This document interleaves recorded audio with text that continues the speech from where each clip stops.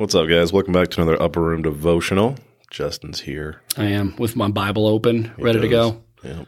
Hope y'all are feeling good if you're in the car or driving to work or whatever. Hopefully you got a little coffee in you, a little Protestant holy water ready to go. If you feel terrible, it's Friday, so rejoice in that at least. Is it Friday for them, though, Tim? It is. Is Well, probably most people. I don't know. All right. We got one from Luke 14. Yes. All right. It says, now large crowds were going along with him, and he turned and said to them, if anyone comes to me and does not hate his own father and mother and wife and children and brothers and sisters, yes, even his own life, he cannot be my disciple. Whoever does not carry his own cross and come after me cannot be my disciple. For which one of you, when he wants to build a tower, does not first sit down and calculate the cost to see if he has enough to complete it? Otherwise, when he has laid a foundation and is not able to finish, all who observe it begin to ridicule him, saying, this man began to build but was not able to finish. Or what king, when he sets out to meet another king in battle, will not first sit down and consider whether he is strong enough with 10,000 men to encounter the one coming against him with 20,000? Or else, while the other is still far away, he sends a delegation and asks for terms of peace. So that no one can be my disciple who does not give up all his own possessions. Therefore, salt is good, but if even salt has become tasteless, with what will it be seasoned? It is useless either for the soil or for the manure pile. It is thrown out. He who has ears to hear, let him hear. Well, this passage is, this is Jesus dropping the 44 Magnum on the table and letting you know this is the reality. This is what we're doing. And really, it's three parables in a row, or three statements in a row that are all essentially saying the same thing. Do you know what you're getting into?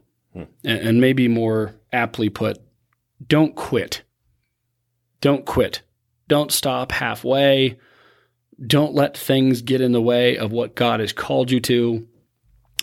This passage starts out by hammering on this idea of all, these crowds were following him. And I often think to myself, man, there's a lot of churches in the United States. Lots of people gather on Sunday mornings. How many of them are totally sold out for him? Yeah. And this is one of those messages that it's like, man, if I ever got an opportunity to preach to just an insane amount of people, this is the message I would want to pick. This is it. How many of you are serious about this? How many of you are taking this seriously? And this passage starts by talking about, if anyone does not hate his own father or mother or wife or children or brothers or sisters, really what this is talking about is hate in comparison to your love for God, hate in comparison to your deciding to choose God. Because believe it or not, when you come to Christ, especially in like Muslim countries, I mean, some of them will actually kill you if you come to Christ. If they don't literally kill you, they'll still throw a funeral and act like you're dead. Some of you have probably experienced this in your own past where, you've come to Christ and suddenly you're feeling difficulty and struggle and all this stuff. And these three parables Jesus tells under the rower to tell you, you have to count the cost when you come to Christ. This isn't a frivolous decision.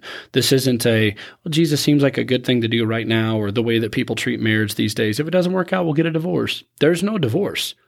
There's none of that. This is a burn the ships passage. When the best generals, from throughout history, when they were invading somebody, would load up these ships and get everybody where they needed to go. And as soon as they were on land, would set the ships on fire as a way of saying, either we get victory or we die here trying for it, but I'm not going back. Yeah. And when you guys, hear these today, my encouragement for you is this: don't quit. Don't stop doing what God has asked you to do. Don't quit halfway. Don't be the person who is constantly quitting when things get hard in their life. I heard somebody say the other day, if you're doing spring cleaning, you're the one that gets dirty while your house gets clean. It's like oftentimes doing hard work that produces good things makes you look dirtier. It is gritty for you in the process. Yeah. Anybody that works on cars know this, I think, in and out, or cooking or anything else. Anytime you have a project or something you care about, you come out looking like a mess and the other thing comes out looking like a masterpiece. And this is what we're doing. We're building for Jesus. Yeah. It's not about us, and that's why we don't quit halfway. Does that ever stop the struggle, the mess? I don't want it to. Yeah. I feel like when I read this passage, I think about Jesus' life. That guy burned hot all the way to the very end. You know what I mean? And it was a mess. But those messes we are telling stories about for millennia. And when we get into heaven, I believe the same stories are going to be told. In the back of John, it says, these are just a few of the stories that we have about Jesus. And he says, if books were written on everything that he did, there's not enough books in the whole world to contain it. I feel like we're going to learn about all the other things that Jesus did when we're up there too, right? Yeah. But I mean this, there's seasons in our life where Jesus gives us rest, but not rest from the mission, not rest from a relationship with Jesus. I feel like some people feel like they have to take a break from Christianity to relax. Yeah. I'm like, that's not relaxing. That's just sin. That's when you're on the front lines, sometimes you get replaced. You know what I mean? You get to come back and you get a little rest and then you're back at it. When we think about it, taking a break from Christianity or stop doing Christian things, it's like, I'll just fight for the other side for a little while. I'll shoot some of my own friends and then I'll come back over. That's not how that works. You are going to war with Satan, you're going to war with evil, you're going to war with darkness. And we don't go to darkness to get rest. We stay in the light. And so this passage to me is a get after it, fight hard, count the cost of what you're doing, pursue Jesus, and don't let anything get in the way of your relationship with God, because nothing matters more in your life than continually pursuing him, like the man who goes out to war, like the salt that's lost his saltiness, and like the man building a tower. All of them started something and quit. And Jesus is saying, if you quit, you're not worthy of what I'm calling you to. This is the exact same thing he says in Ephesians 4 when he says, I implore you to live worthy of the calling which you've received.